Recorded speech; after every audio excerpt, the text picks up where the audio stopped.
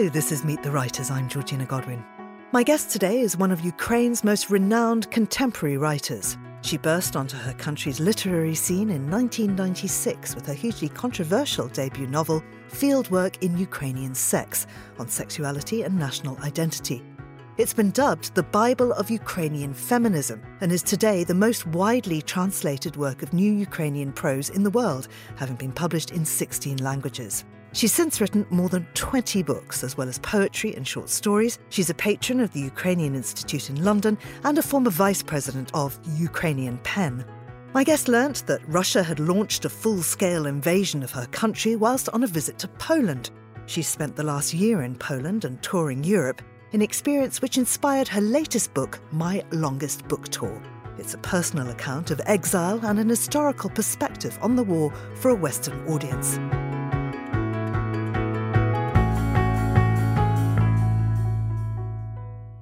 Oksana Zabushko, welcome to Meet the Writers. Thank you very much. Hello, everybody. It's such a pleasure to have you. You are such a huge name in Ukrainian writing and indeed throughout the world. I think you are possibly the most read Ukrainian writer outside of your country.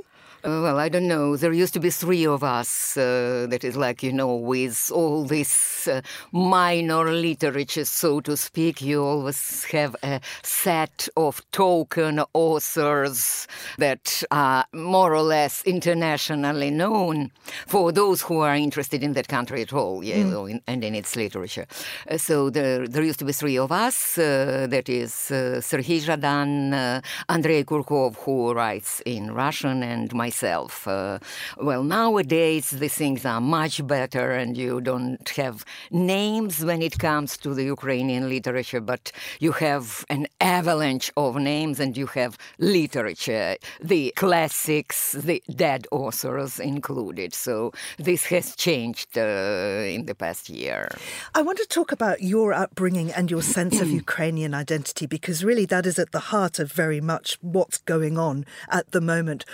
Who is Ukrainian, why Ukraine has a right to exist, how long it's been under threat. I mean, for centuries. But let's talk about your own upbringing. Well, I don't have any problem with the Ukrainian identity, but I understand that it is the Western audience that does have the problem with the Ukrainian identity, as all you have been hearing or learning or reading about that part of Europe had been very much Russocentric. And what is going on now, I would describe also, the war of narratives. The subaltern started to speak when attacked with the annihilation war, because Putin's war launched against Ukraine is the war of extermination, and that's his clearly cut goal. That Ukraine should not exist, does not have the right to exist, and thus, Ukrainian state is a fake state, and Ukrainian nation is a non-existent one. Ukrainians are part of the Russian nation or Russian Federation or whatever. I'm not going to repeat that. You've been hearing this not for years, but for decades, if not for centuries. So, for me, it is very hard for me to frame myself into some, the intellectual of the minority case growing up in the big empire with this weird Ukrainian identity, and how come, you were, thinking of yourself as of Ukrainian. No, I mean, it does not look like this from inside, Your parents, though, were blacklisted during the Soviet purges of the 1970s. Yeah. And it wasn't until Perestroika that you could actually publish. Just tell us a little bit about that.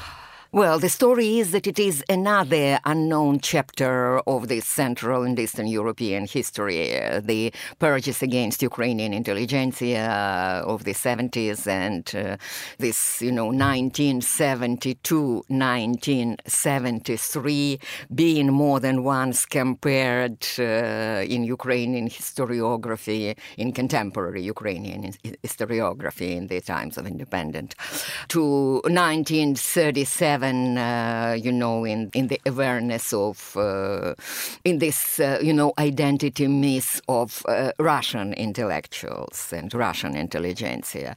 So our 1972-1973 was the beginning of this, big KGB operation called Operation Block, which resulted in, that was the time, when Andropov was the head of the Soviet KGB, and it was him who actually orchestrated this technology of Russification, which shaped Putin's mentality. Everything Putin is doing, it is kind of funny for me, to come across this cultural shock of my Western friends and discussions whether Putin is mad. I mean, the fact that he behaves not along the lines they were perceiving him does not mean he is mad. It means that you guys were ignorant. You were seeing him in a totally different life.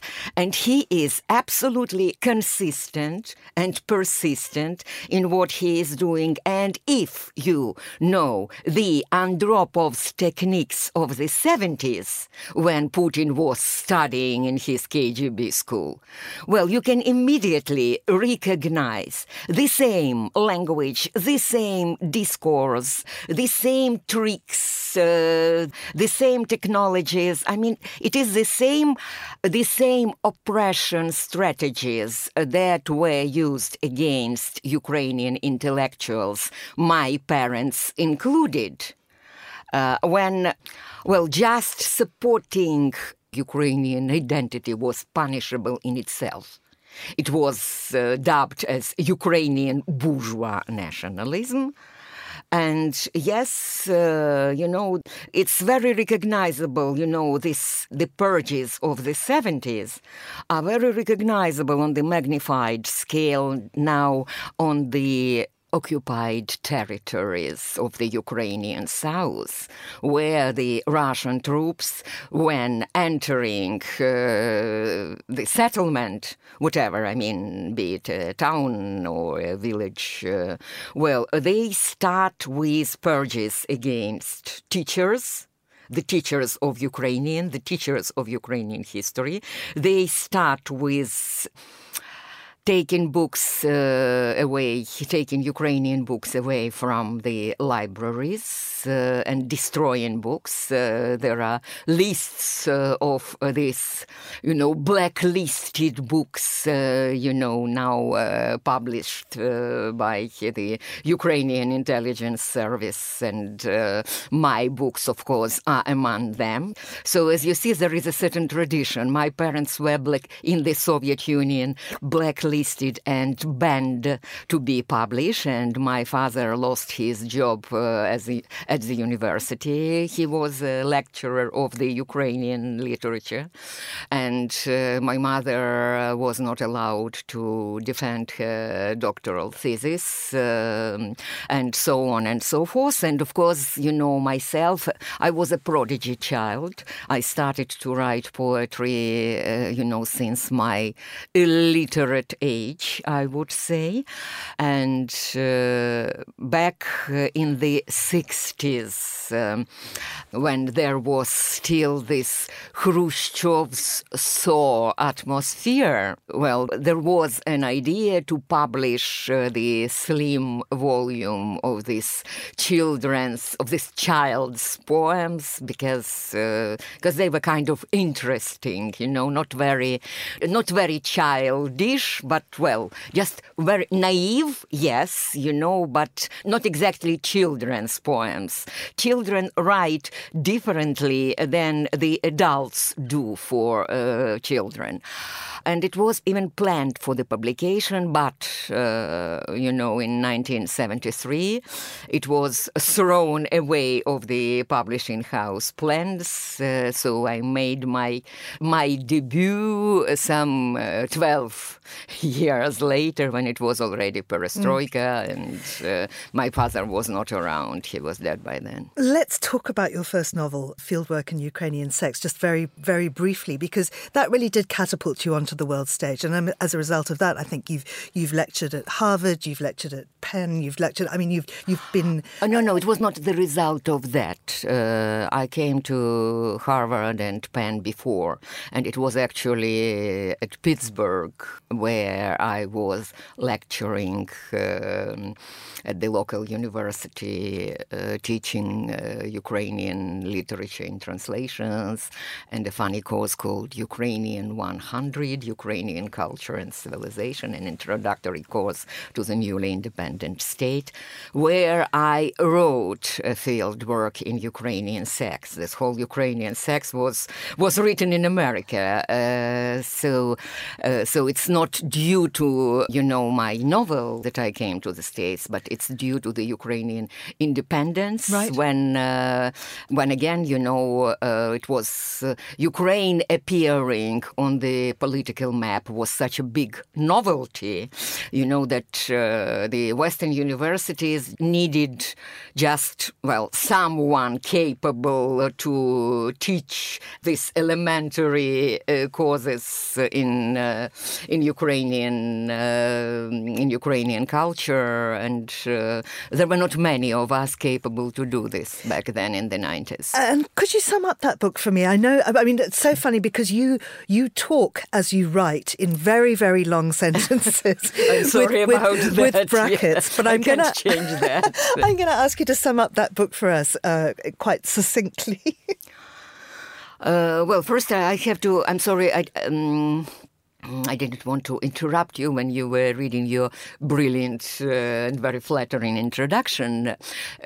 But by way of updating, this book by now has been translated into 19 languages, not 16. So wow. three more languages already, yeah. And more are on their way. More are forthcoming. My agent is negotiating with more publishers abroad. So, though in fact I think it's totally untranslatable, because it is a one-woman monologue. And it's been this, I would say, angry woman's monologue. My heroine, who is a poet, and who comes to the United States to teach Ukrainian literature at the American University. Right, a little bit of autobiography her there. Ukrainian boyfriend, an artist. And did you do that in real life? Did you bring your Ukrainian boyfriend? Well, yes, I did, but it is not actually that. It is not completely autobiographical, not that autobiographical as some critics, were inclined to believe. Of course, I am not Oksana, even though I borrowed her my own name to make it more trustworthy, so to speak. But it is not a confessional book, in the strict sense of the word. So it is back then in America, and that's, American campus, that they have this very traumatic relationship, very painful, and in fact, the present-day generation of the young readers, the second generation of this book readers, now reads it as the novel on toxic relationship, on the novel on how to recognize an abuser or something like this. But of course, it has different layers. It is not, there is a toxic relationship in it, but there is something else and something that really fascinates me. Like the whole book is a monologue. Like she's working on a paper for some American Slavic conference or something. And while she's working on that, her mind is getting back all the time with all these flashbacks, from this love story, which used to start so wonderfully and in such a romantic way back home, and which turned out to be so painful and bad and with bad sex and painful. So how come it could have turned so badly? And every time, she thinks, every time she's trying to explain this story to this imaginary audience. So it is like this fiery paper, this angry woman's monologues, ladies and gentlemen, explaining the profound psychological traumas, the collective traumas of the Ukrainians, how they showed up through this particular relationship. And that's where we come to this synthesis of, political and personal, which I more than once have problems to explain, especially in the West, and especially to the English-speaking audience, because that's kind of a different tradition, and they see it, as my particular writer's characteristic.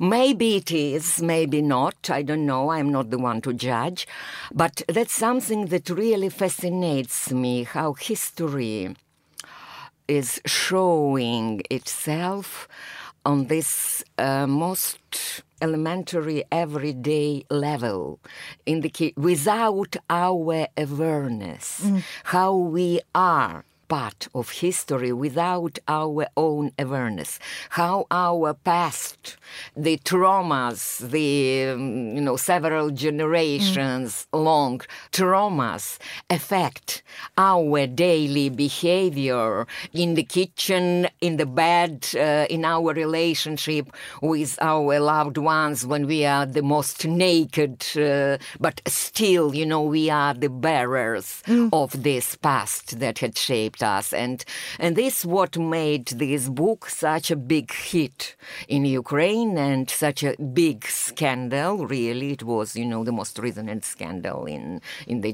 generations.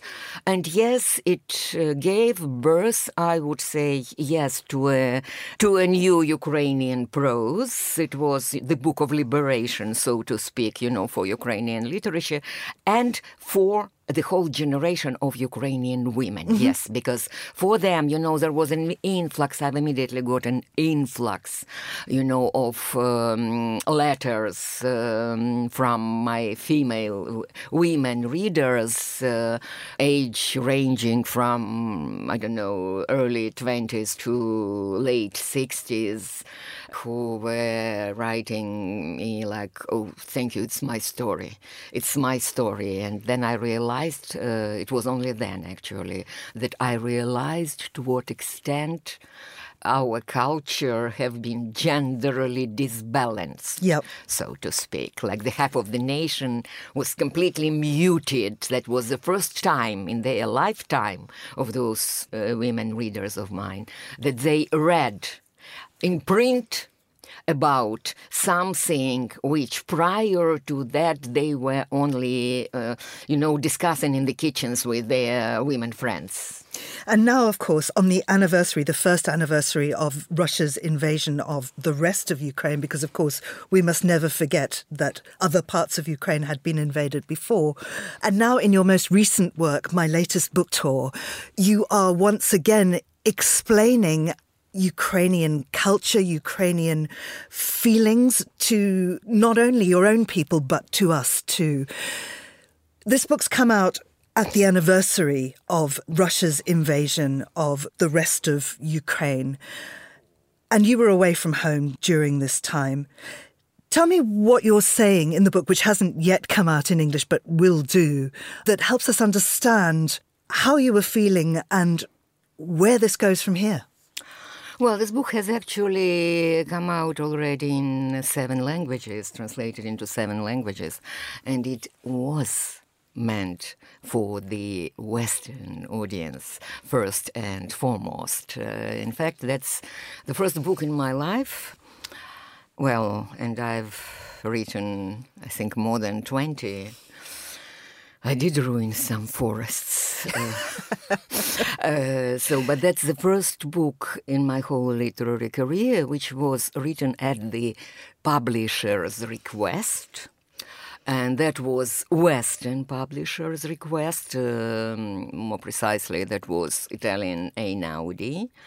They called my agent, my international agent, a couple of weeks, after the invasion, after this full-scale invasion, and they asked for a brochure or pamphlet, kind of a book-long essay in which, as they said, I explain to their audience all the historical and cultural contexts of this war that they have missed. Because, for most of the, Western media, February 24 came as a rude awakening. So it, of course, it took a while before, majority of population got adjusted to the fact that the annexation of Crimea and the conflict in Donbass was not any local conflict that was frozen and something, that was somewhere there. But my God, this world is full of local conflicts, and who can, trace them all? So it was ignored. Yes, since, the Minsk agreement, since the early 2015, it was completely ignored. And the fact that we in Ukraine, when saying before the war, we mean before 2014, because the war had been there all the time. And not just for sort of 30 years, but for 300 years. And yes, so for me, it was a challenge to find the form in which I should have explained at once in 120,000 characters everything that was missed by Western education in Western universities and the curriculum of the Western universities for many, many years, for many generations, so to speak. So I have chosen to tell the story of the 2 levels. That is, one chapter is story of the past 30 years.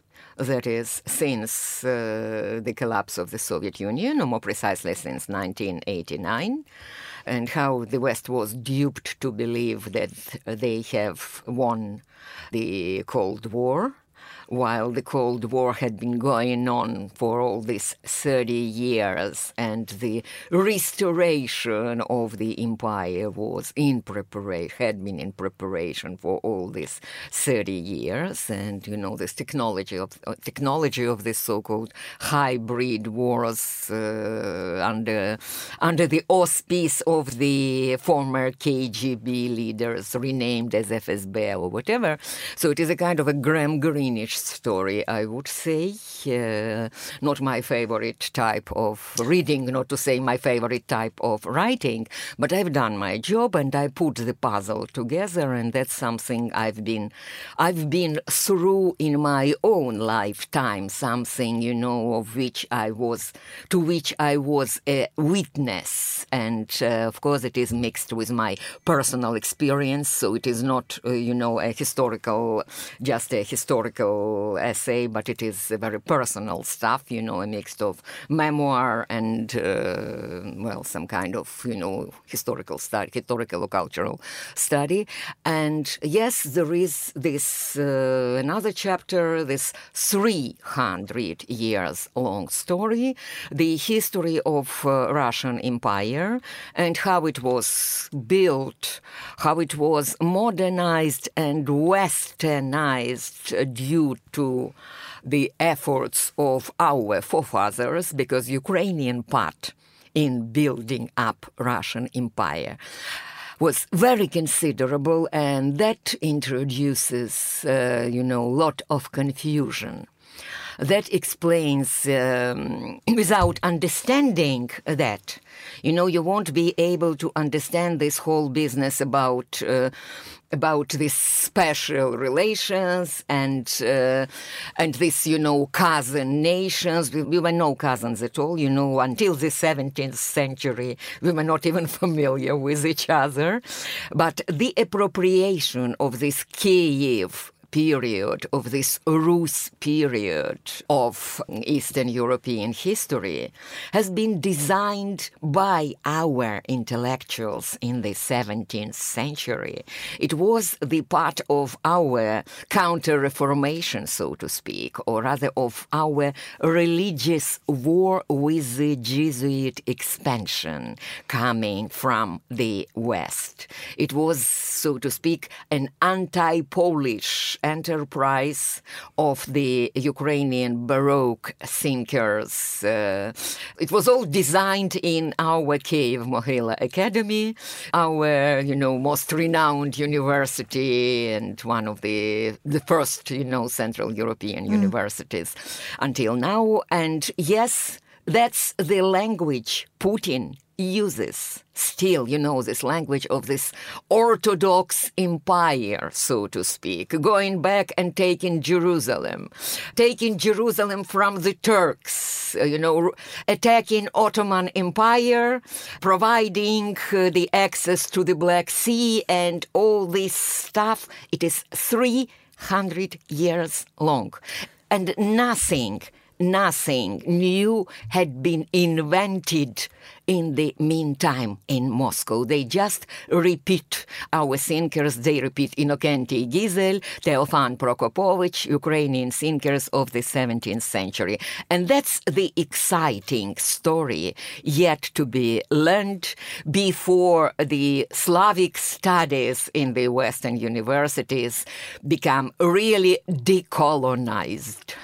Oksana, this sounds like absolutely required reading for anybody in the West who really wants to understand what's going on in Ukraine. Thank you so much for talking to us. You really need to read Oksana Zabuzhko's books. My Longest Book Tour is shortly to be published in English. Also, Your Ad Could Go Here is out, and many, many more, including fieldwork in Ukrainian sex and A Kingdom of Fallen Statues. Oksana Zabuzhko, thank you so much for coming to talk to us here on Meet the Writers. Thank you. Thanks also to our production team of Nora Hull and Lillian Fawcett. And you can download this show and previous episodes from our website or wherever you get your podcasts. I'm Georgina Godwin. Thank you for listening.